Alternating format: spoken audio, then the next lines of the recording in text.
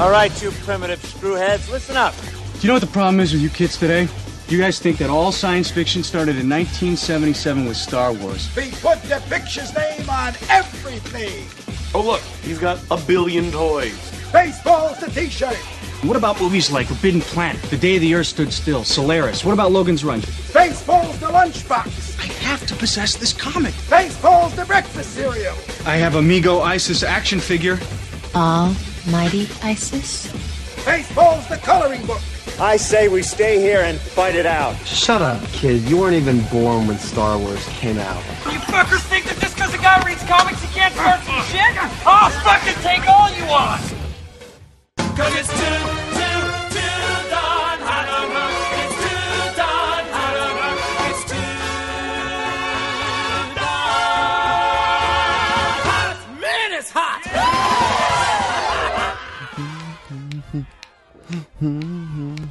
Jazzy, is that how you would describe that song? It is jazzy. It is and a it's bit very jazzy. relevant. Very, very relevant. This is Geek Stuff, episode 16. Too darn hot. It really is. It really is disgusting. It is awful. I don't know how that thing is still alive. He should be dead. I know. You know what? And you know what's going to happen this winter? We're going to be saying, "Oh my God, old Syrup Guts is he hardly moves at all anymore." He's frigid and no rough. rigid. No frigid because it's cold. Get it? God, That's that the was joke. Oh, good. Thank God we edit this. I tanked. It's all right. It happens. So we're entering our second week of the massive heat wave striking the studio. We are. It's true. And with a little bit of luck tonight, we won't have a blackout halfway through recording the episode. And speaking of my jokes tanking, we have some news about Transformers. Hot Flash. No, not Hot Flash. We have some news about Transformers, most notably Brawl, who, if you would remember, he is the one that becomes the tank in the original Transformers. Right, Brawl. And Bumblebee as well. Okay, what's the news? Not going to be, or it looks like it's not going to be, the original model cars from the cartoon. What? Wait, what? Looks like Bumblebee is going to be a bright yellow Camaro concept car, and Brawl is going to be some sort of Chevy concept car. Oh, here we go. I've seen images of both of them. As far as cars go, they're pretty. As far as Bumblebee and Brawl go, it makes me sick to my stomach. But I heard that, it's rumor, but I heard that Volkswagen actually said no to the use of Bumblebee or the use of a Volkswagen Bug as Bumblebee. Really? In the movie. So I don't know if there's any truth behind that. And if that's the fact, then that might be that would obviously be the reason for the change in Bumblebee. And you can see where Volkswagen might not want to be associated with a gay character like Bumblebee. Sure, but at least he's a good guy. That's not the issue. Bright yellow car that transforms, obviously gay. Obviously Volkswagen wants to stay away from the gay.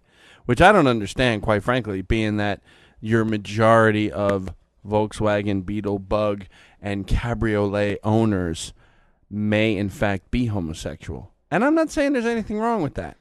All I'm saying is that that may be one association, more of a widespread association that they simply don't want to be part of. I think we need to leave this association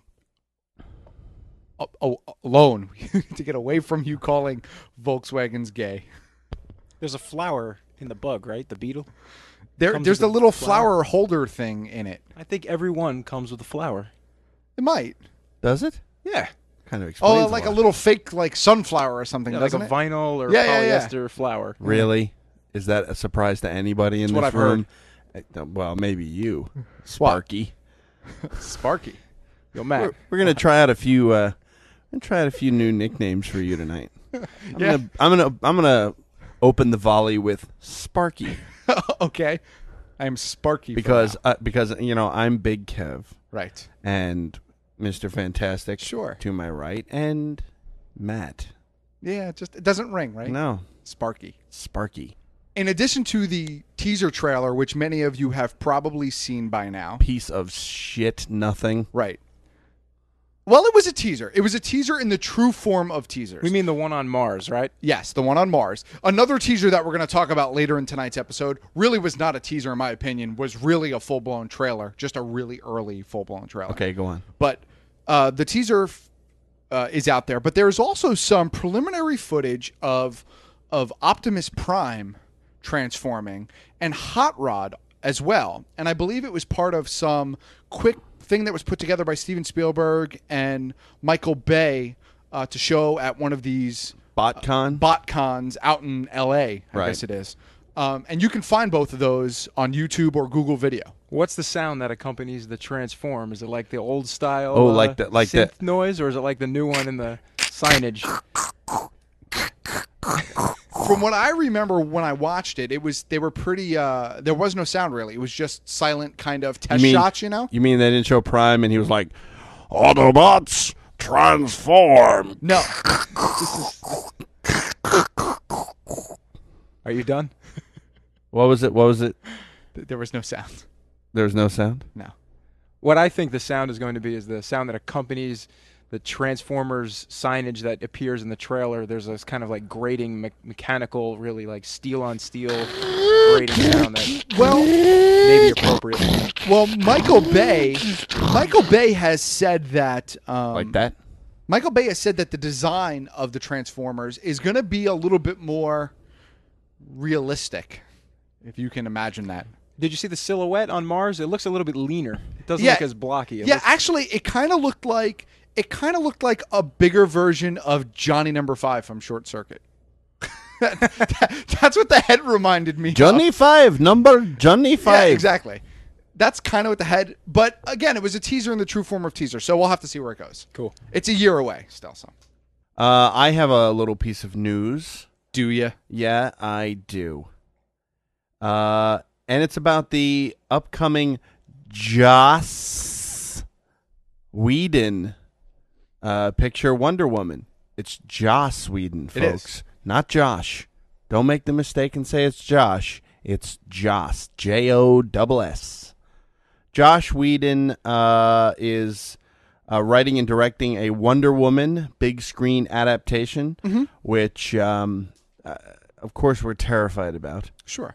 But he is now looking at Hottie. Hottie? Ooh. Priyanka Chopra. Excuse me? Priyanka Chopra. Wait, what? Who the hell is that? If you're watching the pictures right now that accompany the show, or if you go to the home site, you can see a picture of Priyanka Chopra, who is now in talks to star as Wonder Woman. Yeah. Okay.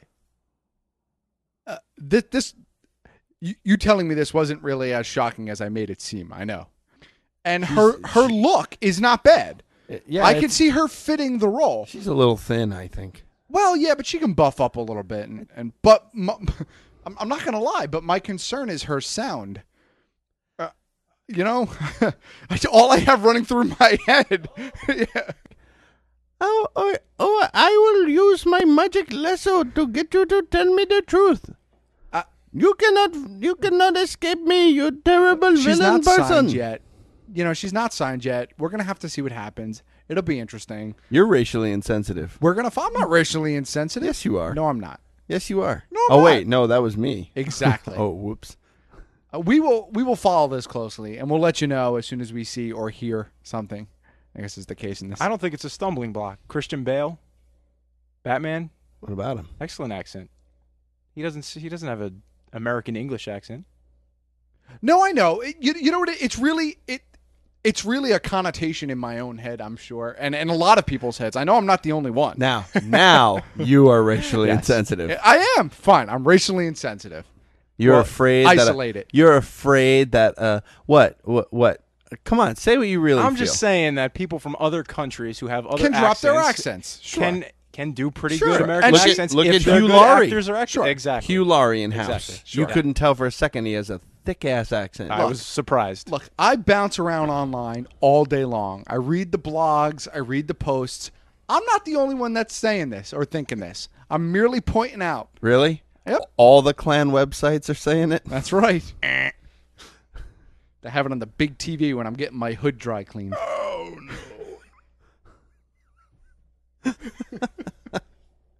Damn. Okay, we're going to cut that part out. Are we? No, we're not. No, we're not. Come on. We aren't cutting anything. Come on. We cut out all your shit when you fuck up. No, we don't. I leave my fuck-ups in all the time. All right. Well, moving along away from Wonder Woman would be Kerry Washington, who played Alicia in the first Fantastic Four. Yes, Alicia Masters. Masters, correct. Did The I almost Puppet say Masters. Alicia Silverstone? Oh, I thought you were going to say Alicia Witt, actually. Oh, well, because she's my goddess. But Right. other than that. So, Can I just have a pause about Alicia Witt for 1 second? sure. She is so hot. Right. Just wanted to say that. Fiery redhead, very hot. Did you see 2 weeks' notice? Episode 15, too darn hot. Alicia Witt, too darn hot. There's Right. the connection. So Kerry Washington has confirmed that the Silver Surfer is indeed going to be in the film.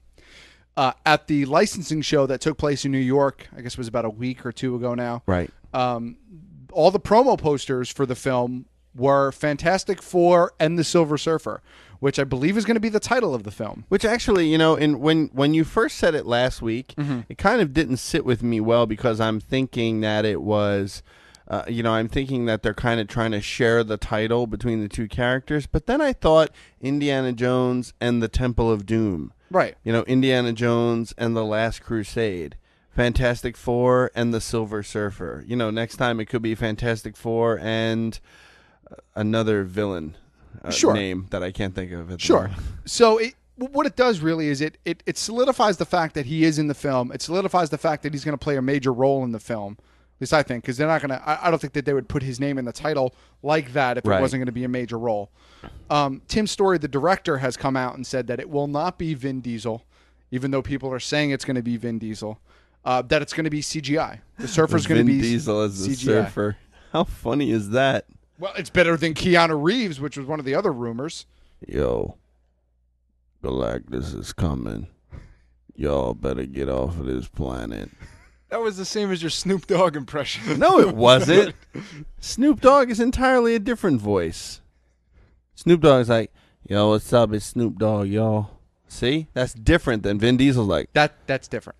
Shut up. I've been working as Vin Diesel. Fantastic. Are you trying to say that they all sound the same? Coming out of Kev's mouth, yeah. Listen, I've been working on the Vin Diesel all day. Yo, Galactus is coming. Y'all better get off of this planet.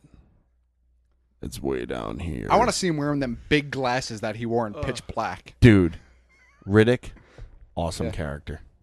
Awesome character. Didn't like the movie. Vin Diesel's a Well, big you're an D&D fan, no? Is he? Yeah, he wrote the foreword to that, 30 years of D&D book or 20 years Oh, of yeah, D&D yeah, I heard book, about whatever Did he it is. really? Yeah, I heard didn't about hear that. at all. Yeah. Wow. Cool. Speaking of which, when are we getting our game together? Fantastic. After you read the rules, you got to know how to play. I know. 20. Oh, look at when Look, this one. You know, when he was in swaddling clothes, I was slaying dragons. You were slinging I dice. was slinging dice when he was still at his mom's teat. Please. You came up with Thaco? No. Thaco. Let him shake his head at that. Was not me. Nobody wants to claim Thaco. It's so hot we can't even stay on topic. No, it's true. What's the topic? Well, we have one more thing that I want to bring up. All right, go ahead. No, and then I got one more too. Oh, okay. Well, there was a book that came out, I guess it was in the mid-'90s, maybe late 90s. It was called Zoom's Academy for the Super Gifted Ah, yes. by Jason Lethko. Fine little comic book from Astonish. Yes, it was Astonish. Astonish Publishing. I didn't know this, but they're doing a movie of it. The trailer of which is now online. You can find it. Wow. I also didn't know that the film or the making of this film was delayed because Marvel and 20th Century Fox filed suit against Sony and Revolution, claiming that elements of the project were too similar to the X-Men. Of course they would. Okay. I liked the book a lot when it first came out. I read it. I even have one of the collected volumes that are out. Right. Really, really good book. When I watched the trailer, all I could think of was Sky High 2. Which would be a bad thing. Right. So any superpowered youths that go to school is automatically fodder, lawsuit fodder for Marvel because the X-Men's about a school. Yeah, I guess. I don't know. Retarded. But I don't see too many similarities to the X-Men. I see more similarities to Sky High than to the X-Men. And Disney should be the one suing if someone's going to sue. Aren't these little kids too? They are. It's about like they find out they have superpowers and they get whisked away to this school and they learn how to use their powers. Yeah, they're young. They're even younger than the kids in Sky High. That's what I thought. I thought they were like 7, 8, 9. school. Yeah. Calvin and Hobbes type age. Yeah. Is this film animated? No. Oh, it's live action. It's live action. Oh, that's so you should go online and check out the trailer and let us know what you think. Is that at Apple? I didn't find it on Apple. I found it on HollywoodMovies.com. They have a trailer section also. Okay. But it's probably up on Apple now too. All right. You can find out more about Zoom's Academy for the Gifted. Super Gifted. Oh, whoops. Maybe that's the reason they're suing. Xavier's School for Gifted Youngsters. Isn't that it? Yeah, but that was the title of the original book. I mean, it's not like they're changing it for the movie. Right. So, anyway. And now I'm really excited. This is a segment that I've been waiting for, a bit of news that I've been waiting for. I am dying to hear what you thought of Superman. I haven't seen it yet. Come again? I have not seen it yet. Haven't seen it yet. Yes. Probably only the biggest geek event of the summer, maybe past X-Men. Okay, look. They changed the movie's opening day. They canceled the midnight show. And both of those were because of the World Cup. They were afraid that the World Cup was somehow going to interfere with the sale of tickets, which baffles my mind. I don't understand that at all. See, I want to go see Superman, but I got to watch the end of the soccer game. Oh, no, the football game. I got to watch the football. When it opened, I was unfortunately at work and was unable to make the movie. And then I was still at work, and then the holiday weekend, I haven't had the opportunity to see it. And that was what day? You have a job? I have 2 jobs. Geeks don't have jobs. Yeah, sure do. Yes, again. How do you think I support my habit? So I haven't seen it yet. Still. I will see it before next week's episode. You will? I will. And you'll be able to comment on it? I certainly will. 2 weeks out? That'll be relevant. So I don't have to watch it. No, that's awesome. That's just fine. Okay. Keeping the show fresh and relevant, I see. That's me. What important fresh task? Like summer's Eve. What important task kept you from seeing it during the weekend? I was not around at all during the weekend. My family was the important task. For those of you who don't know me personally, my family is crazy and demanding, and I was unable to sneak away from them for even a moment. Look how bad you're making him feel. Good, he should feel bad. So, what's no responsibility for this show whatsoever. He had to see one thing this week. One. I did my part. I went to see The Devil Wears Prada. Thank you very much. I happened to see The Devil Wears Prada as well. But you know what? I'll tell you this much, fantastic. I saw Superman first. You did. Did you see Superman Fantastic? Outside of your job. Yeah. You liked it, right? Awesome. There you go. Fantastic is seeing the... So why don't you guys have a little conversation? I can merely... listen and take it all in. It's not the same. And then I'll come back with my comments next week. It's not the same. Sure it is. I like it when you and I talk. Fantastic's just like an on the side. You just want to be able to berate me about my opinion of the film, and I haven't even seen it yet. That's not what I want. I just want you to, take an interest in the show. Make the show a little bit more of a priority. Sorry. Can we also talk about the fact that you blew Fantastic and I off for a Pirates game this weekend as well? I did. You blew us. Whoa, hey, slow down. off. Slow down, buddy. If that took place, I was not invited. My invite was lost. Oh, that is, And I got to tell you, I'd invite myself to stuff. How can you go on the air and lie to both the listeners and myself and Fantastic, who you absolutely and utterly blew off for a sealed deck. What is a sealed deck tournament of Pirates of Davy Jones' Curse that we were so excited to be a part of, and you had to go and blow us off. I distinctly remember spending several hours with you opening up packs of Davy Jones' Curse. You know, the ones that I bought for me and share it with you. And I remember. And you didn't mention no game to me at all. I did not get my invite. He's crying late notice. I know. So what'd you think of the Cape Crusaders' latest endeavor? Batman? I loved it. Loved Batman. That would be I have seen that one. I did see that one opening night. Batman Begins? Awesome. So very awesome. That's timely. I want to know, Fantastic, what you thought of the latest escapades of the Caped Crusader. And now, here's Mr. Fantastic with It's News to Him. I thought the car was cool. I really thought his interpretation of the Dark Knight was spot on. And I did not like Katie Holmes' performance. This is too much.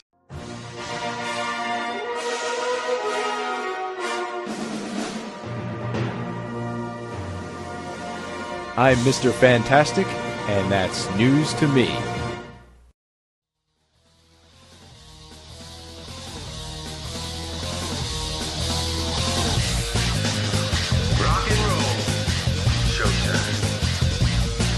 Matt, on July 29th, from 10 to 6, the Ducret School of Art is hosting Comics Sci-Fi Fantasy Day. That's right. Your free admission to this show includes drawing lessons, portfolio reviews, tons of vendors, lots of comics and toys. In addition to that, you can meet their guest artists who include Mark Romanowski from Magic the Gathering, DC Comics, and Warcraft, William O'Connor, also from Magic the Gathering and Star Wars, and Tommy Castillo, who has worked on George Romero books and Batman. That's right. This show's going to be at the Ducret School of Art, located at 1030 Central Avenue in Plainfield, New Jersey, 07060. And you can go to www.ducret.edu for more information. I sure hope we're saying the name of the school right. Is it Ducret? If not, it's ducret.edu.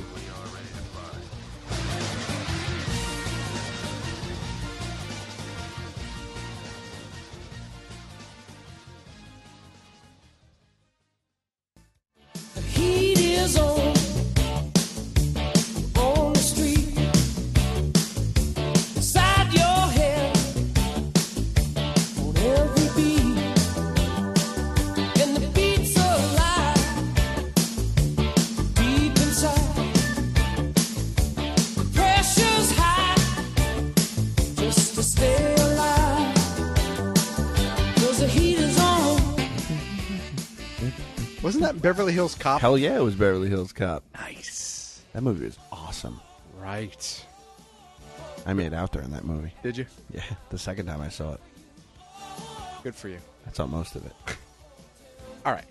So we were talking about the Transformers teaser earlier, and that is a true teaser as far as I'm concerned. But what we're going to talk about now is I don't think that it's a teaser. I think that it's a trailer, a full trailer. This would be the Spider-Man 3 trailer that aired before Superman. And although I did not see Superman... Shit Weasel. Shit Weasel. That's it. That's the nickname. That's my nickname for, Yep. for this portion of the show? Shit Weasel. Great. Didn't see Superman. Shit Weasel. Okay. So... you really are towing the line from having to turn in that card. You know that. I know. So I did see the trailer online. As did we all. As did we all. Well, what did you think about it? I mean, what's your feeling? What's your opinion? It was really, really interesting. I think that it answered a lot of questions. A lot of questions. I think that all of the speculation as to whether or not it was a black costume or it was not a black costume, especially that scene where he's pressed up against the wall. We know it is a black costume now because that scene was in the trailer. I also think that all of the people that were bitching and moaning about, why doesn't it look like the traditional black costume? Why does it just look like his regular costume colored black, blah, blah? I think that was answered too. Absolutely. It was answered because they show very specifically in the trailer the black symbiote or whatever you want to call it. Let's call it goo. Goo, the black goo, covering up the costume. The costume and actually taking the form of the costume. Right. And nothing about the costume changes with one exception. The color. The spider. Oh, that too. Two exceptions. The color. The spider. The spider in the costume, in the center of the costume, changes to the Venom spider. Yeah, he looks more kind of more vicious. Yeah, it's kind of it's creepier. It's less happy. Silly. Yeah, exactly. It's less Peter Parker and more Eddie Brock. Right. Speaking of which, they showed Eddie Brock. They showed Topher Grace. Nice. I think he looks great. He looks like in the one shot, and he's just like Parker. Yeah, I think he looked really, really good. I think so too. And I have to say about this trailer, I thought it was hot. Did you? Very hot, this trailer. And I'm not just saying that because Tyler the episode is too darn hot. I'm telling you, I've been skeptical all this while when we've been talking about Spider-Man because I find it hard to believe that they will be able to continue the success because think about 3 movies that are joined that have had equal success or greater success as the movie goes. It's true. With the exception of Lord of the Rings, which I don't even qualify really as a traditional kind of trilogy because it really is, in my opinion, one story spread out over 3 films. Over 3 segments, I agree. Unlike, say, the X-Men, where the first 2 were excellent and the third one was somewhat less than excellent, and that's me being kind. Right. So I find it hard to believe, or rather I should say I have been finding it hard to believe that Spider-Man will be able to continue, or rather flesh out a third film and have it be as good as or greater than the second one, like the second one was as good as or greater than the first, depending on your opinion. Sure. My opinion, it was very good. I thought it was better than the first one. Sure. And if I may continue sure. for one more second with my rant, the fact that you have the same cast and crew working together, and there's just from the trailer that we've seen, you can already tell that they have remained unified, cohesive, under one vision, and that vision of Sam Raimi and the people who are making the film with him. Sam Raimi, the buck stops at Sam Raimi, so let's say the vision of Sam Raimi. Right. And I think that there's a lot to be said for that. I think that the people who decided 20th Century Fox ought to look at that and go, man, maybe we should have just waited for Singer to do Superman and then made that next X-Men movie because there you go. Here's a perfect example of why you should wait. Sure. And this is just the teaser trailer. It's nothing. No, and there are a couple more things that I'd like to point out. I'd like to really point out the fact that most of the Venom, well, it's not Venom, because they don't actually show Venom in the trailer. Right. Most of Spider-Man in the black costume takes place in a bell tower. It's not that he's in the bell tower. Right. It's that he's tearing the costume off in the bell tower. And for those of you that don't know, in the comic books, in the regular, what used to be Marvel Universe, which is now some scattered mess. Right. What you may not know, if you're not a big comic book fan, is you may not know that when the symbiote or Venom costume actually took over Peter, it kind of changed his personality. He was a lot rougher and angrier and much more vicious. When he decided that, when he realized these things about himself, he knew he had to get rid of the symbiote. Right. And actually, he ended up in a bell tower removing the symbiote from his body. Right, because if I remember correctly, in the book, the 2 things that really affected the symbiote were loud sounds, right, which is why he was in the bell tower, and heat. Because in one point in the books, the Human Torch actually helps him with removing the symbiote. Really? Actually, from Eddie Brock. I think it helps him remove it from Eddie Brock so that they can then capture Eddie Brock just Right. as Eddie Brock. But Right. So yeah, there is significance to the bell tower. So I was very happy to see that in the teaser. Which is amazing. Sure. Because that is now somebody, Sam Raimi, we presume, or whoever is writing it, is looking at the books and saying, well, here's this character and here's the significant moment with this character and the removal of this costume and so on and so forth. That's nice. Right. That's a nice effect. Moving past the black costume into the rest of the trailer. Okay. The segment where we finally see Sandman as more than just his human form, but we actually see him as Sandman, I guess you could say. Right. Even though it was very quick and very short, I thought the effects looked really, really good, really solid. And we're a year away. Right. Again, like we said about the Ghost Rider trailer, which is coming, the Ghost Rider film, which is coming out in February, the trailer had excellent special effects, considering that the film is 9 months away? Yeah. At least something like that. 8 months Something away? like that. Something like that. And it had very polished effects for a film coming out so far in the distance. The same can also be said about this Spider-Man trailer, because we've seen effects that look like finished effects, and at this point they can't be finished effects because they're going to keep going over everything until they get till they absolutely have to stop. So as good as that Sandman effect looked that we saw, it's probably going to look even better. Right. They also teased Gwen Stacy, which we all knew was in the film. That's not a secret. And for the uninitiated, Gwen Stacy, Peter Parker's original girlfriend before Mary Jane. Right. And she was killed by Shitweasel. Great. She was killed by the Green Goblin, much the same way that the Green Goblin attempted to kill Mary Jane in the original Spider-Man film. Right, by tossing her off a bridge. Right. With the cars and the whole thing. Right. So moving past that, I think the other part of the trailer that we need to talk about is Harry. Right. Harry Osborn. On the glider. Fighting Spider-Man. Now, there are a couple interesting things here.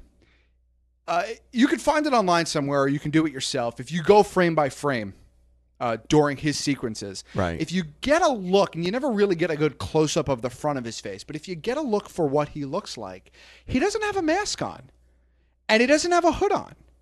It looks like he has just some sort of faceplate, almost. And there's a scene in this sequence where he's pressed up against a wall, and there's a pumpkin bomb that looks like maybe it had been thrown through the wall behind him. And he turns to face the pumpkin bomb, and the bomb explodes in his face. Really? Yeah.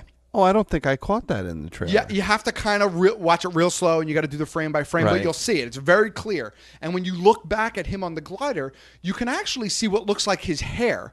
So it doesn't look like there's any full mask or full cape or cloth. Now, Right. I don't know if maybe that's preliminary stuff that they didn't cover up, and they figured it's so fast, who's really going to pick up on it No. except for the frame by frame? Well, I got to say no to that. Right. Because Raimi has got to know right, that exactly. We're going to scour this stuff. People like us are going over it frame by frame. Or they're really tinkering with his look again, which, Needs to be done. Sure. Well, first and foremost. Well, first and foremost, he can't look like the Green Goblin. Because if he the Green Power Ranger.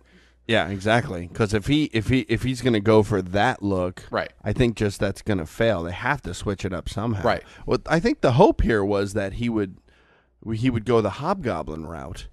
Well, I think they're still saying that it's the Hobgoblin, but maybe they're only going to call him the Hobgoblin as a variation on the Goblin, and who knows? There is one more rumor that came out as a result of this trailer, and that is they've been teasing the fact that there might be a fourth villain in the film, and it's been teased for a while. Uh-huh. The latest rumor is that it's going to be Mysterio, which is kind of weird, kind of out of left field. Not one of the guys that I would have picked as the villain. Rey Mysterio? No, just Mysterio. Is they going back to that whole wrestling route? Yeah, exactly. And he's going to face Rey Mysterio? Yep. He's going to pop out of the ground with the fishbowl on his head. and he's going Can you project, imagine? He's going to project pyrotechnics. Can you imagine Rey Mysterio as Mysterio? Little tiny Mexican guy playing Mysterio. Oh, well, now that's just silly. However, Bruce Campbell as Mysterio. Well, maybe that makes sense. Well, that's funny. Is that what the rumor is? That's the rumor. Wow. Well, he has appeared in the first 2 films in minor roles. Sure. And he has a long working relationship with Sam Raimi. That's true. And I have no doubt that he will appear in this film in some way, shape, or form.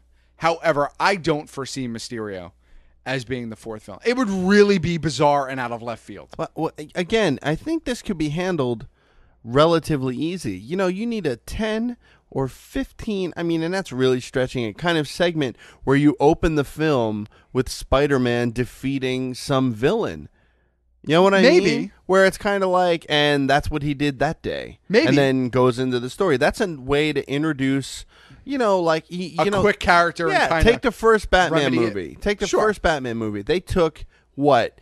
The opening, it's got to be 15 minutes at least, where the kid and his parents are walking through, much like Bruce Wayne, and they get robbed by these 2 nobody thugs, and then the thugs are talking about it, and then they're talking about they're afraid of the Batman, and then he beats them up. The whole segment, if they had changed those 2 thugs, which, all right, for Batman, it's probably important for them to have 2 thugs, but in a more broad general sense, if they have changed those 2 thugs for, say, I'm trying to think of a low-level Batman villain here. A low level? They're all high profile, aren't they? they? Well, no, they used him. No, let's see. Clayface. No, he's too Killer Croc. powerful. Too powerful. Really low level guy. I can think of one from the comics. Condiment Man. Yeah. Anybody's silly. Yeah, like somebody like real B level, goofy. If they had done that, there's introduction of another actual character, and they resolve it quickly. So again, in Spider-Man, it could definitely happen the same way. It could be Maybe. He battles Mysterio in the first 10, 15 minutes of the film. Right. And he takes off the fishbowl off of Mysterio's head, and it's Bruce Campbell. That would be really interesting. It could be. But since you brought up thugs, I've got a spoiler. Oh, boy. Attention. The following information is considered spoiler material. I'm serious. If you don't want to know this, you should fast forward, stop, walk away, take a piss, whatever. You don't think that does the job? I do, but I just want to reiterate it because I don't want anybody coming back and calling me a shit weasel for not letting them know that I was going to spoil something. Hey. I'm just saying. You can't call yourself shit weasel and have it mean less. Can I call myself Sparky? No. Damn. Okay. So here it is.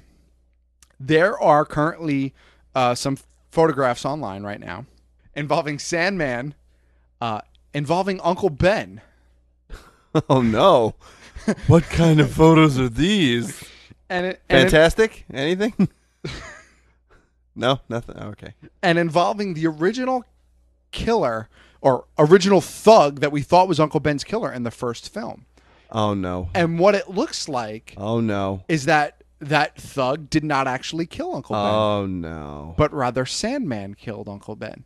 If you remember in the first film, they never actually showed Uncle Ben's death. Right. They showed... So Uncle Ben could be... No, they showed his death. But they didn't show his killing. Right. They showed the guy stealing the money in the wrestling ring, and they showed Peter letting him go, and then they showed, the guy leaving the scene, and Uncle Ben is now dead on the sidewalk. And so there was, we assume that he was the killer. Spider-Man goes after him and kills him in the warehouse. But what these clips look like is that it was Sandman that actually killed Uncle Ben, and it just kind of happened at the same time as all of this other stuff was going on. Were they working together or something? I don't know, but the scene is definitely Thomas Hayden Church as Sandman holding Uncle Ben, holding him by his jacket. Right. So, what else could it be? But didn't... Yeah. Well, it could be one other thing. But but didn't that guy ended up in the car? Yeah, he gets away. He gets in whatever. He gets away, but Spider-Man chases him. Don't you remember? It's the first time he kind of slings. Yeah, and no. I got that. But what I'm saying is that it was like that. Didn't they explain it was some sort of kind of carjacking kind of thing? Yeah, like Uncle Ben was getting out of the taxi maybe, and this guy was getting it. Something along those lines. Was Uncle Ben's car? Oh, was it his car? I don't even remember. Whatever it was. But so it looks like Sandman might be the killer. Now, it's either one of two things. It's either that Sandman is indeed the killer, and that's the huge spoiler, or that the costume is making Peter crazy, and probably the biggest thing that drove him to be Spider-Man and the guilt and all of that was the death of Uncle Ben, and maybe he has some altercation with Sandman, and his mind gets kind of jarbled. Oh, that one's... I don't know. I don't know. Personally, I think both of them are kind of a stretch, but we're going to have to say. I don't know about that second theory. It just seems too bold to have those images online right now. It seems, you know what it seems to me also? It seems that my original theory about this movie might be slightly skewed with that information. Because remember I said, looks like a hot film. Looks like it is a hot trailer. It's kind of... You're kind of throwing me off the trail a little bit with this, because if they're going to actually do one of these, backstory writing at this point, it's kind of irks me a little. Well, see, that's why I don't know that it's necessarily going to be backstory. It's like the Joker killing Batman's parents. That really bugged me. Right. You know what I mean? And that was in the first film, so you accept that as canon for the first film. Right. But now it's kind of like, well, we need to somehow tie Sandman a little closer to Peter, so we'll have him be the killer. But that's why I think that it might not just be simple backstory. I think they might try to work it at a different angle. My experience with Sam Raimi in the past is that he's kind of above that. I think that he knows that that's BS, and rather than go back and rewrite that, I'm much more apt to buy into the whole Spider-Man is delusional because of the costume. And that's a vision that he's seeing. Yeah, but what would create that delusion? Well, because he's angry at Sandman, and he's angry at the fact that Uncle Ben is dead, and if he's going through some sort of delusional hallucination, he could tie the two together in his mind, and that would be the impetus for him continuing to go after Sandman. That could just be their way of showing that the suit is affecting him, rather than just having him be a little pissy and a little angry. Yeah, showing that it's affecting his mind. I don't understand where either of you are coming from. This is like I know now what Mo felt like. Well, we'll have to wait and see. May. Yeah, May, exactly. So less than a year away. I'm sure there's going to be more trailers and teasers and spoilers before then. So we'll have to see where it goes. Ladies and gentlemen, prepare yourselves for the cultural event of 2006.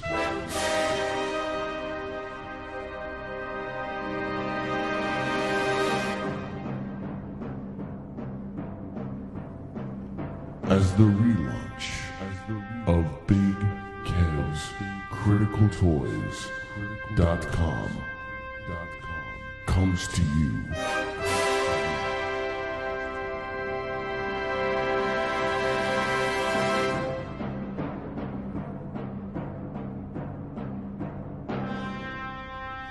On July 21st, 2006.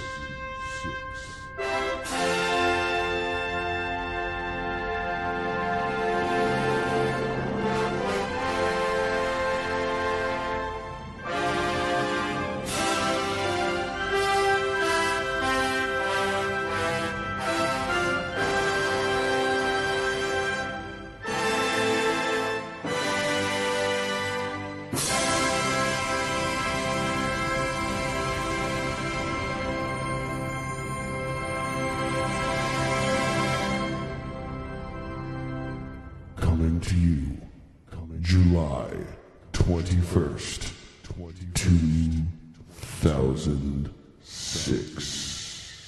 Be ready.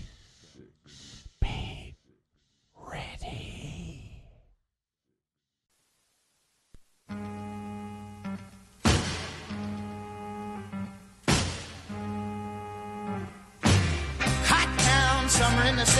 back of my neck getting dirt and gritty. Bend down, isn't it a pity? Doesn't seem to be a shadow in the city. All around, people looking half dead, walking on the sidewalk harder than a match here. But at night it's a different world. Go out and find a girl. Come on and dance all night. We got six and be alright. In the rain, don't you know it's the city. It'll be like the night in the summer. In the city, in the summer, in the city. Go ahead, say. What do you want to say? What? What kind of car you drive? A Volkswagen Beetle? That's not funny. That's a good song. That's a good callback. Fantastic. That is a good song. It is a good song, but it's a good callback. Is it Asswipe? Oh, is that my name for this segment? Asswipe? Don't say anything bad about Kevin. He gets angry. That's not true. You can say anything you want about me. It's just How about what I just said? And there's then you live no with it. correlation. Then you live with it. There's no correlation between what you were saying You're feminine. and what I was doing. It comes with a feminine flower. What feminine? You drive a Beetle. What about what I was doing was feminine? Singing is feminine now. The octave of your voice. What? I was trying to match the octave of the song. I'm going to call you Summer's Eve for this segment. Are you? Are you? That's funny. But, of course, Fantastic will want that cut. Because that's what happens to Funny in the show. Cut the funny? I don't know where he's That's going funny. with that. No, let's cut it. All right. So where are we? Well, we're going... The heat is getting to us again. Ooh, yeah, it is. We're going to cool it down right now. Because we're going to once again venture into the Starz documentary, The Hollywood Reporter, Comic Books on Film. Do we have to? Yeah, we have to because until we've covered the entire thing in shit, I won't be satisfied. I'm getting agita just because thinking this of it. is exactly the kind of thing that gives us as a people a bad name. I agree with you there. This douche here is just horrendous. And it's this sort of inaccurate reporting that is creating stereotypes and giving out false, misleading information about the community at large. Well, why don't we get into the first bit and tonight we'll go with it. Tonight the topic we're discussing tonight is the part of the documentary that we are discussing tonight will be a segment they call graphic novels. Correct. And let's see what they have to say about graphic novels. Superheroes are not the only stars of comic book movie adaptations. Horace Kitt from The Hollywood Reporter tells us how the graphic novel is adapting well onto the big screen. Okay, so right out of the gate we have, what did we decide that his name was? Boris. No, it's Tom Taylor. Oh, right. Doing the narration with his squeaky clean Muppet gay Frank Oz voice. So right away, they're talking about how graphic novels are making their way to the big screen. Right. And already I'm ticked off. Sure. Because it's now they want to dice it up into even more little parts. Mm-hmm. And they can't get the parts correct that they've already discussed. Well, yeah. And they open, and right away they're opening with V for Vendetta. Okay, but it's not bad, though. Is that bad? No one's saying it's bad. I like seeing Natalie Portman. I love that goddamn movie. It was incredible. Incredible translation to film. But it's not a graphic novel. It did not start out as a graphic novel. What they want to say is that graphic novels are making their way to film, and then they show V for Vendetta, they show History of Violence, and they show Road to Perdition. Road to Perdition. But see, this blurs that line that we had. We had this conversation back when we did Wizard's List of graphic novels, right? And this blurs that line of what is a graphic novel versus what is a trade paperback. And V for Vendetta is a trade. Am I correct? It's a trade paperback. But Road to Perdition is a graphic novel. Right. How we define it. But I think that line is blurred. Again, so they're not giving accurate information. And not only that, as you're going to see, they just completely contradict themselves. Well, let's let it play. Let's let it play. How is Michael? Is he okay? I've spoken to. Well, comic books and graphic novels really are the same thing. Comic books have sort of a kiddie connotation to them because it's something that you read, when you're a kid. And graphic novels, because it's got the word novel in it, has a more mature subtext to it. And instead of saying it's cartoons or comic strips, it's got the word graphic in it. But it's still the same thing. It's still panels of illustrations and text and word balloons, and you're telling a story. This guy is a complete boob. Okay, so this is exactly what I'm talking about. Exactly. Now we have Boris, and how's that being spelled? Borys. In case you want to Google what a guy who doesn't know anything about what he's talking about looks like, it's B-O. I'm going to make sure we get it correct. R-Y-S. Boris. Kit. K-I-T. From the Hollywood Reporter, and he's so completely wrong that it's jarringly bad. I'm trying to determine what his point. I think that maybe he wants to make a different point than he makes. I think that's what bothers me. What he says, pretty much, right? I think I can do the impression. Go ahead. So comic books and graphic novels are really the same thing. Right. No? Is that it? Is that good? That's close. And they so are not the same thing. They are not the same thing. There is a similarity between the two. Yeah, they're both illustrated. Right. Right. But that's not even my problem. I could get over that. I can get over that. I can get past that. My problem is that he says that comic books have a childish connotation to them. A kiddie.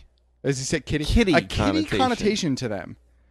Right? Because they're drawn with little word bubbles. But graphic novels, because they have the word novel in them, are for adults or for a more mature audience.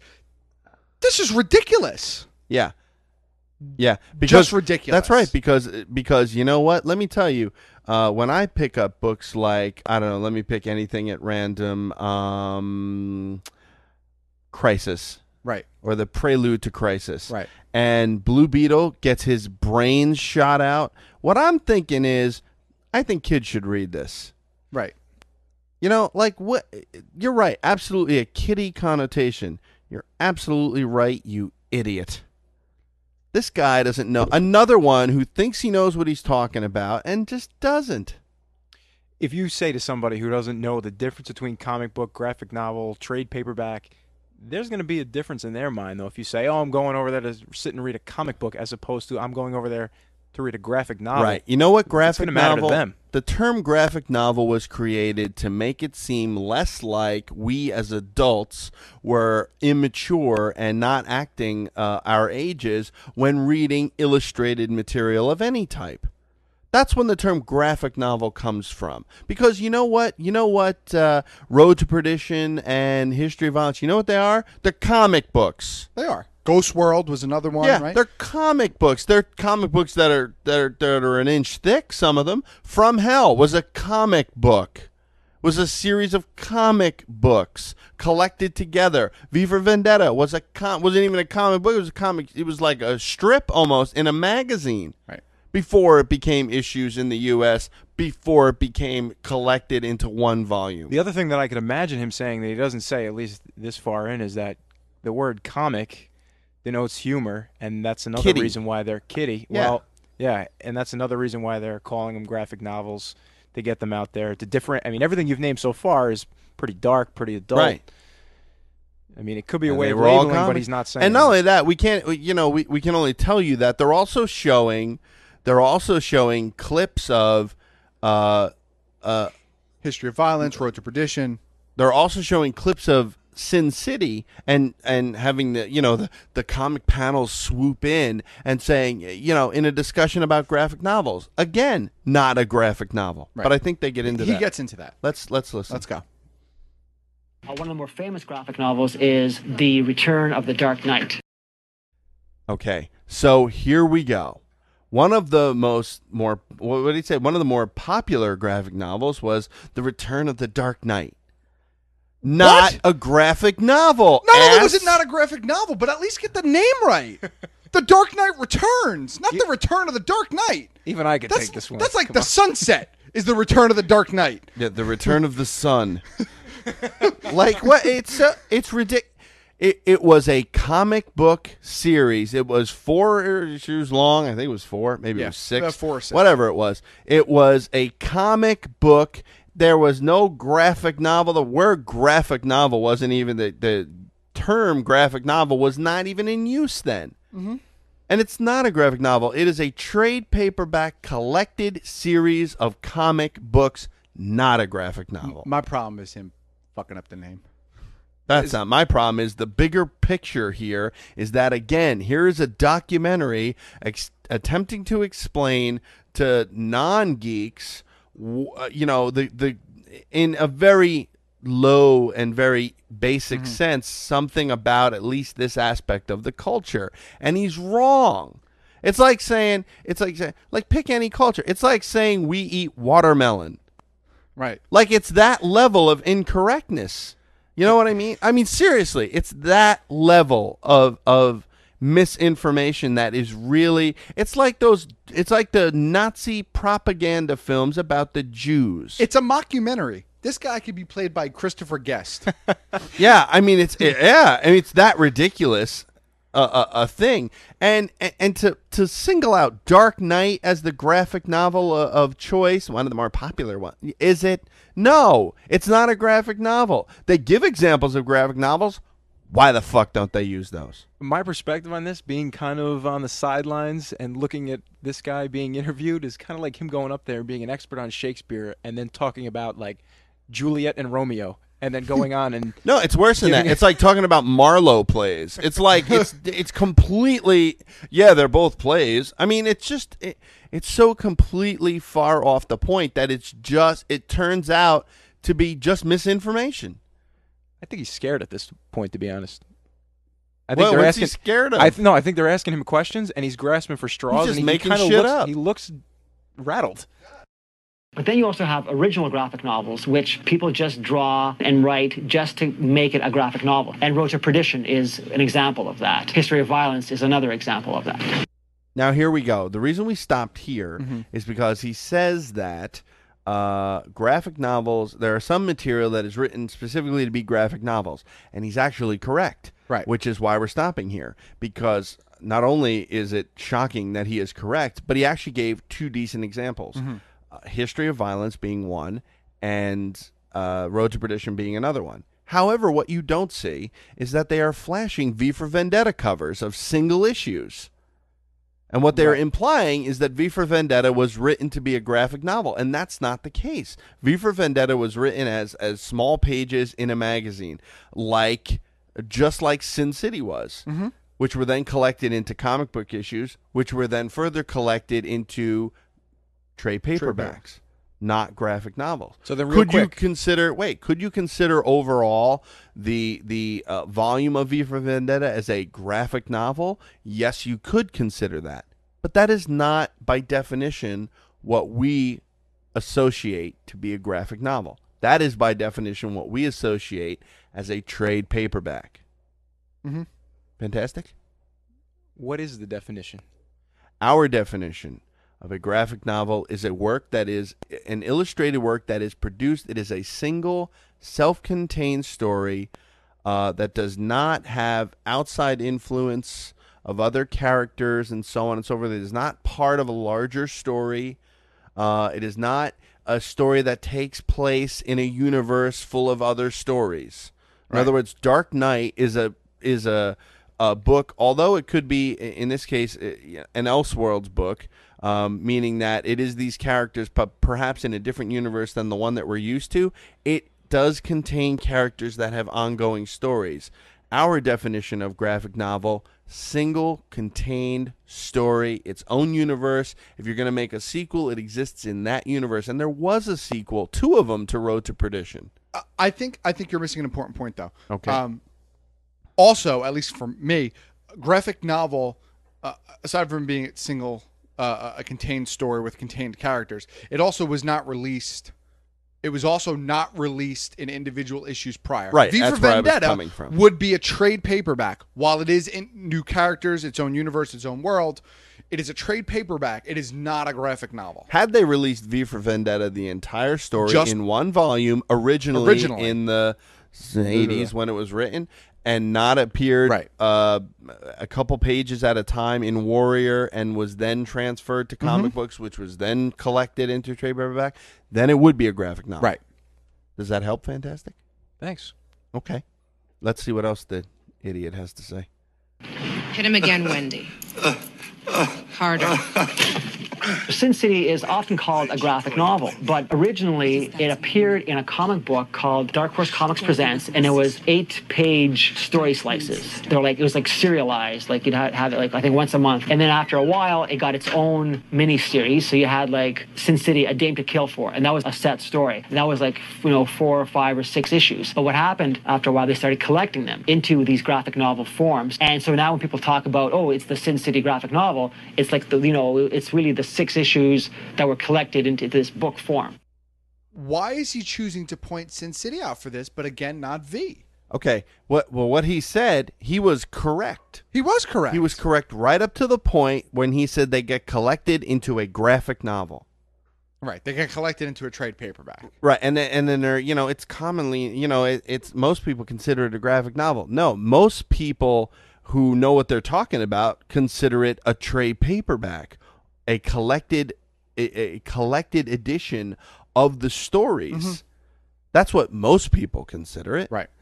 The people calling it graphic novel are people who are watching documentaries like this who don't know any better. But remember, Wizard did just this thing with their list. So I guess if Wizard could make that association, then what's to stop this piece of garbage from making the same association? It's laziness. It's pure laziness. It's just the kind of not giving a crap attitude that that is pervasive about this culture. It's like, oh, is it graphic novel? Is it trade paperback? Does anyone really care? Yeah, we care. We care.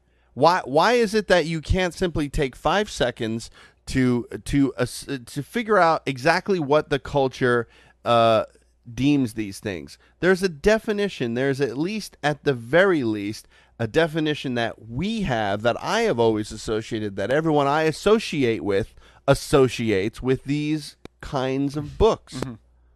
And he had better now come on and say that V is exactly the same thing, because V is exactly the same thing as Sin City. Exactly. Let's see what he has It to was say. pages that appeared as short 4, 5-page stories, whatever it was, in Warrior magazine, which were then collected and released as comics, which were then collected and released as trade paperbacks, not graphic novels. Right. Let's see what he has to say. Okay. Graphic novels like V for Vendetta attract filmmakers for both its mature storyline and artistic quality. Arrange a detail of 6 men and take her out behind the camera. I think the sort of development of the graphic novel is such an incredible thing. And to see this amazing literature combined with beautiful art, David Lloyd, who illustrated the graphic novel, it's such an amazing combination and is really a very high artistic form. And I was very excited by it. And we really made this movie out of the greatest respect and admiration for the original graphic novel. Okay, so she's wrong. Right. But with all due respect, she's Natalie Portman, not a reporter who's doing a story about comic books on film. Right. So what essentially is happening is they're Transformers. So they start out as individual issues. They get collected and probably get called to trade somewhere along the line, and then they transform into graphic novels when the individual issues are no longer available to the public, and people reading it for the first time hear about it as a graphic novel. And There's know what? a transformation that takes place. And you know what? I agree with you, because you know what? In a larger sense, that's exactly what they're saying. They're saying any story that you collect into a book is a graphic novel. Period. Right. There's a transformation. What happens is that somebody at whoever made V for Vendetta handed Natalie Portman the trade paperback of V for Vendetta and said, "Here, read this graphic novel and see if you want to do this film." I wonder if on the new printings of it, it says a graphic novel by Alan Moore and so. Well, let's see. David Lloyd, by the way. Yes. I know. I just drew a blank there for a sec. Because, sometimes they put that little tag on the front of books. I happen to have one of the more recent copy. I think this is Does it qualify it at all on there? No. It says suggested for mature readers, V for Vendetta, DC Comics, Vertigo. No indication whatsoever. I'm even looking in the press on the back for any powerful story. Britain this, England that. No, nowhere on here does it say the V for Vendetta graphic novel. I'm looking at Sin City. Not on here either, although it does say $17 as the price. But I was in Barnes & Noble the other day. Graphic novels section that has a little placard, graphic novels, like a ton of anime. Those little collected manga, I guess you would call them. Yeah. And on the other side of the aisle is all the trade paperbacks, collected Marvel, essential books, all those pulp books, all of those labeled as graphic novels. Yeah. Because the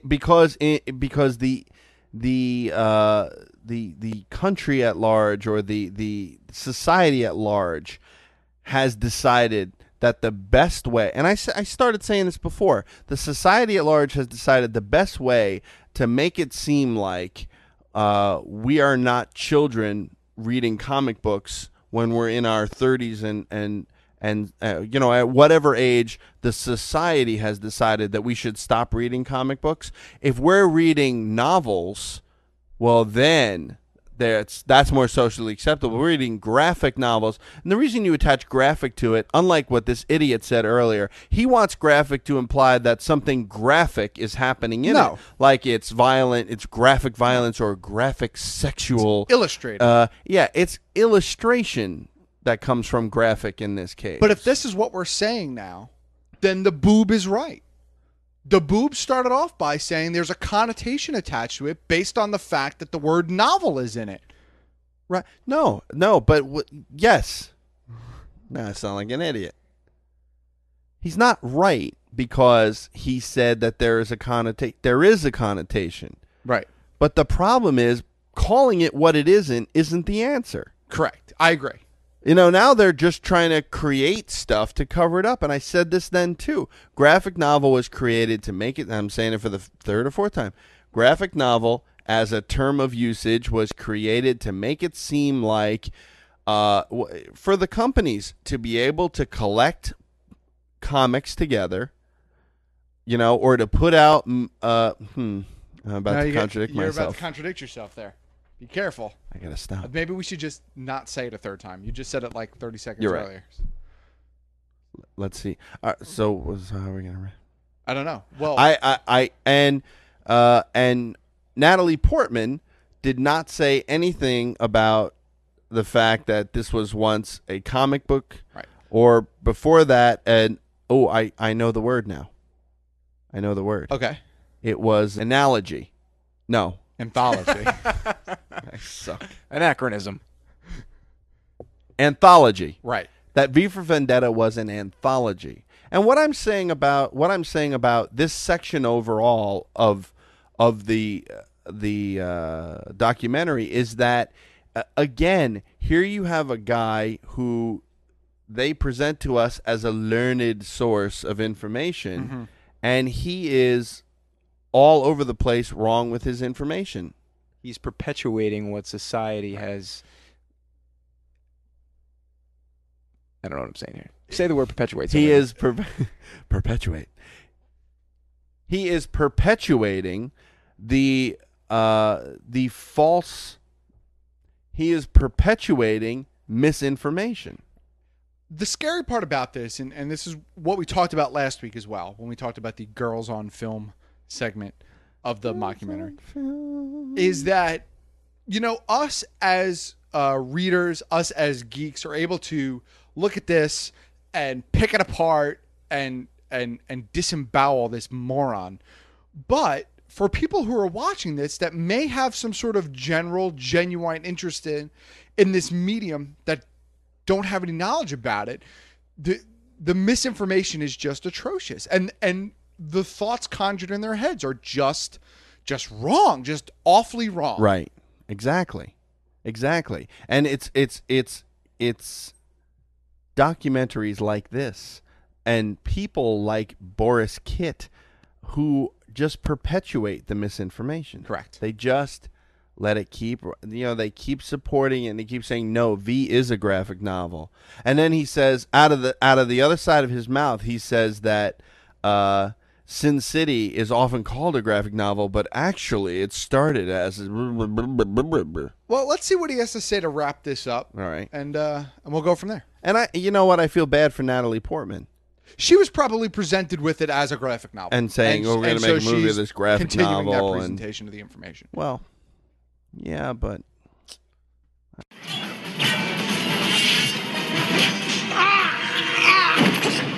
Kevin, no. I think the thing that really spoke to me was it's based on material that was written 25 years ago, and I guess it still resonates today. The piece that they wrote was written in a completely different time frame and on the back of a very different kind of society. But the politic of the piece spoke to me a lot, because I really feel like, things happen in the past and they happen now, and, they'll continue to happen into the future.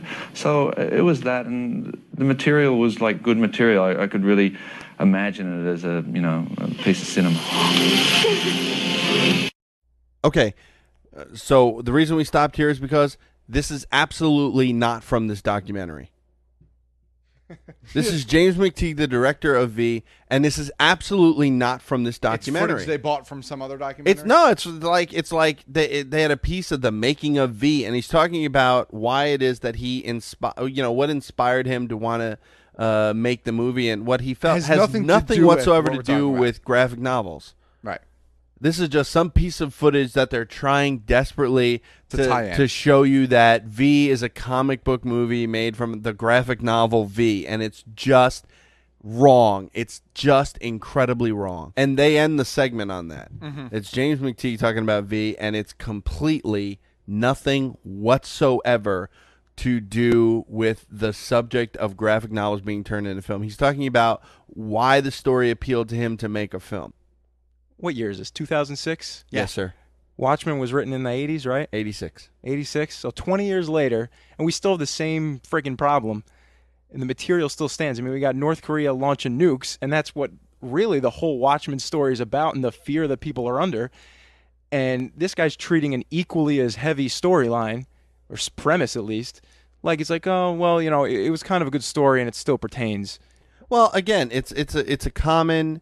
I think it's a common trend in Hollywood, and you hear it when Natalie Portman is talking about it as well, where it's kind of like, oh, well, this was such a great graphic novel, and we're going to make a story about it. And it's like they're on a pedestal talking down to the medium itself. Right.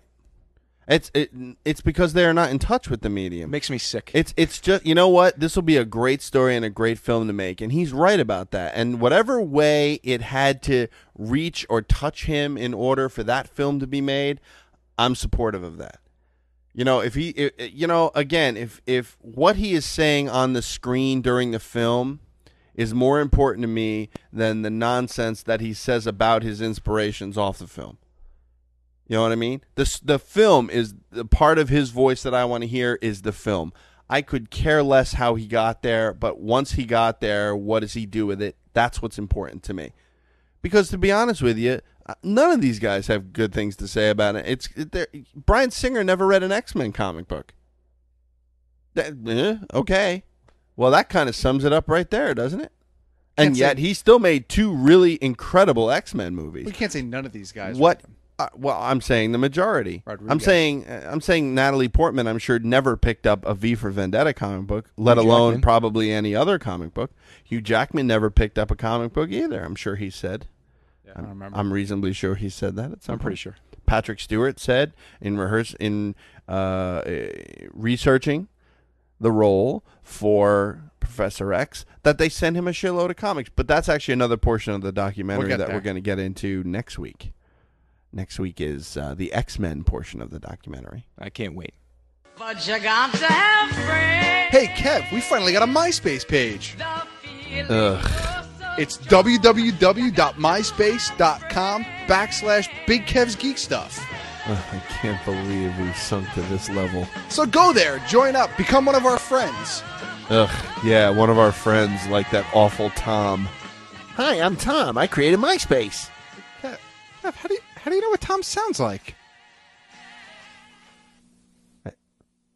I was just guessing he would sound like that. Hot air, so hot in her, so hot air.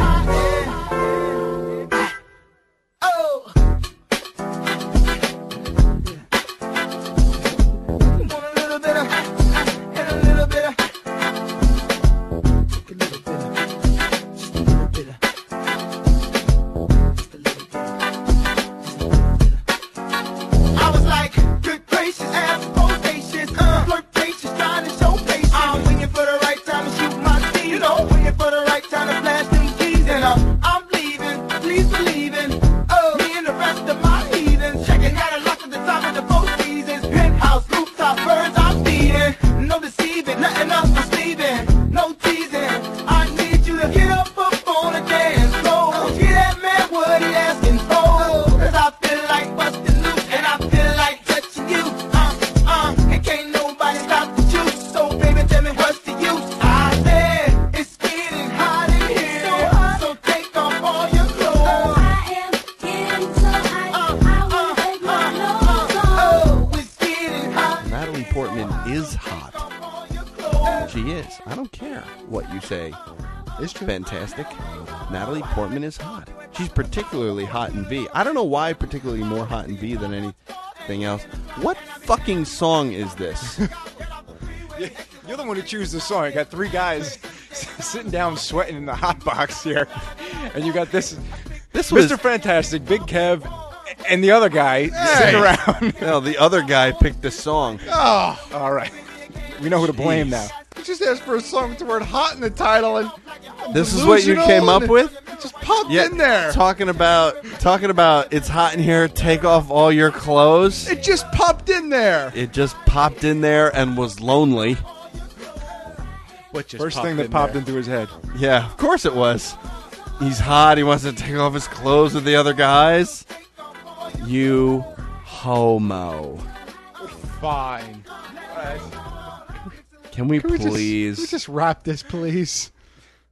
Please. How do we end this? Go ahead, I don't sweetie. know. Go ahead, other guy. Wrap it up. In the Something New segment this week. I like the name. Yeah, that's the name. In the Something New segment this week, we talked about the two cars that potentially could be Bumblebee and Brawl in the Transformers film, and how they are not, or how at least Bumblebee is not looking like it's going to be a Volkswagen Bug. Angers the hell out of me. That's a little... Well, we can't blame Volkswagen for not wanting your people Right. to be associated with their Right. product. It's getting hot in here. They could have made it a Twarg. Twarg. Touareg, their SUV. Yeah, there you go. We also talked about hottie Priyanka Chopra in talks to star in writer-director Joss Whedon's film Wonder Woman. She is a big Bollywood star from India, and I don't know. She looks hot. To me, she looks a little thin. She's got the right cans for it, but I mean, the rest of it's kind of, and the long dark hair. I mean, I don't know. It's kind of. Well, we'll have to see. They Michael Jacksoned her skin out a little bit, maybe. And we haven't heard the voice, so we don't know. We also talked about Keith Richards definitely making an appearance in Pirates of the Caribbean 3 as the father of Jack Sparrow, despite the fact that he recently fell out of a coconut tree. And had brain surgery, didn't he? He's okay. I thought he would have been one of the undead pirates. Nope, he's gonna be Jack That Sparrow's. was really funny, and you're running over that. I am What? running over No, that was fine. That was the funniest line. That was the funniest line he's had. No, that was the funniest line of the show where you just hiccuped. That was the funniest line he's had in like a month. I'm not giving it to him. Screw him. The other guy. Continue. I'm going to run over all his jokes. Other guy, relax. Like a big gay Volkswagen. Right. How about the other stuff we did? I stink.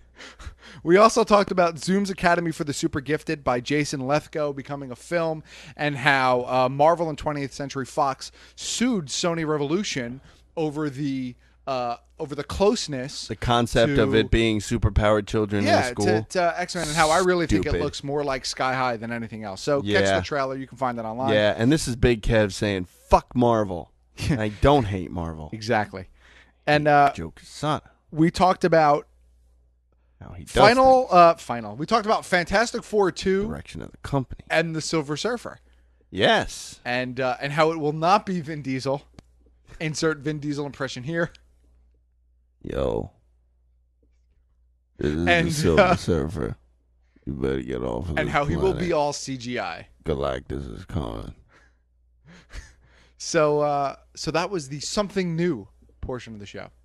Then we leaped with both feet into a discussion of the newly released Spider-Man 3 trailer. Yep. And we have labeled it a hot trailer, potentially a hot film. Sure. However, our little spoiler dashed just a bit of water on that fire for me. And I'm hoping that they handle it in such a way as to not be overly detracting from what could be a third hit, as I see it. It's really gonna depend on how they handle that bit of information. I'm confident. I'm pretty confident. I think it's gonna be okay. I think they're gonna handle it right. I have full faith in Sam Raimi. And then from there, we continued to pick apart this mockumentary, as I'm calling it, as they talk about graphic novels and what they aren't. Right, that would be the Starz Comic Books on Film documentary, somehow produced with The Hollywood Reporter. It's a terrible, terrible documentary offering tons of misinformation. I have compared it to another culture documentary made by the Nazis. I'm saying that the information in it is culturally incorrect, such as certain cultures being bad drivers because they have smaller eyes, right. Or other cultures not having one velvet painting in their home. Wow. Other cultures who have been said to smell of curry at all times. Well, I am imploring you that if you've seen this, or you know somebody that has seen this, or you know anyone please, associated with it. Well, if you know someone associated with it, just kill them, please. But if you know someone who's seen this that is not a geek, or who does not understand the geek world, please explain to them. I don't think we want anyone killed. All right, I mean, maybe they like, could just say, hey, you associated with the bad documentary guy. I don't mean like literally and shake kill. your I mean finger like at them a little. Figuratively kill. I mean, just like belittle you with your badness. I mean, that's the kind of killed. Belittle. Kill them in the virtual sense. Exactly. Really? So that someone crash could their funeral in the virtual world and just destroy them. What an awful callback you just made. And on that note, we cue the music.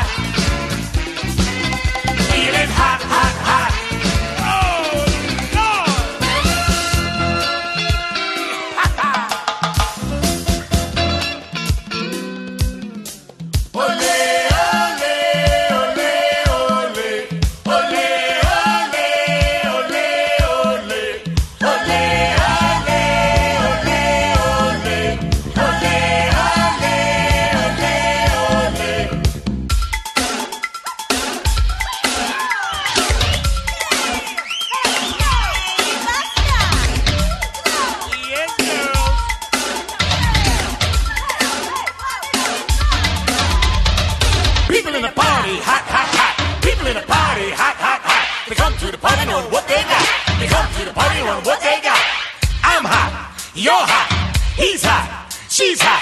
I'm hot. You're hot. He's hot. She's hot. Real hot.